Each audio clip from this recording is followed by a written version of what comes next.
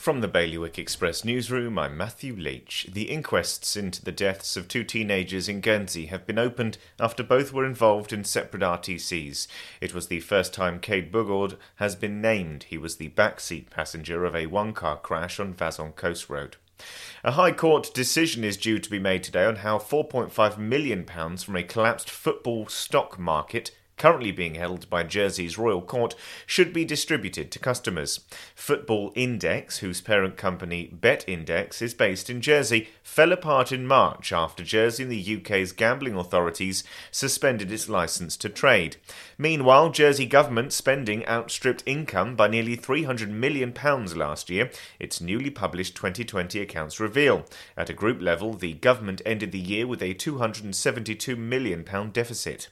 And hand-picked Hotels has signed contracts to purchase Fermain Valley Hotel, Ziggurat in Guernsey and the Bray Beach Hotel in Alderney as part of a multi-million-pound investment in local tourism. For more on all of today's stories, you can visit bailiwickexpress.com. Your weather today is going to be a sunny day with the odd blustery shower. Wind will be a southwest strong force 7 to gale force 8, and there'll be a top temperature of 13 degrees. And that's Bailiwick Radio News, sponsored by XRM. Regulatory Compliance Manager, software designed to simplify JFSC reporting. Visit xrm.je for more information.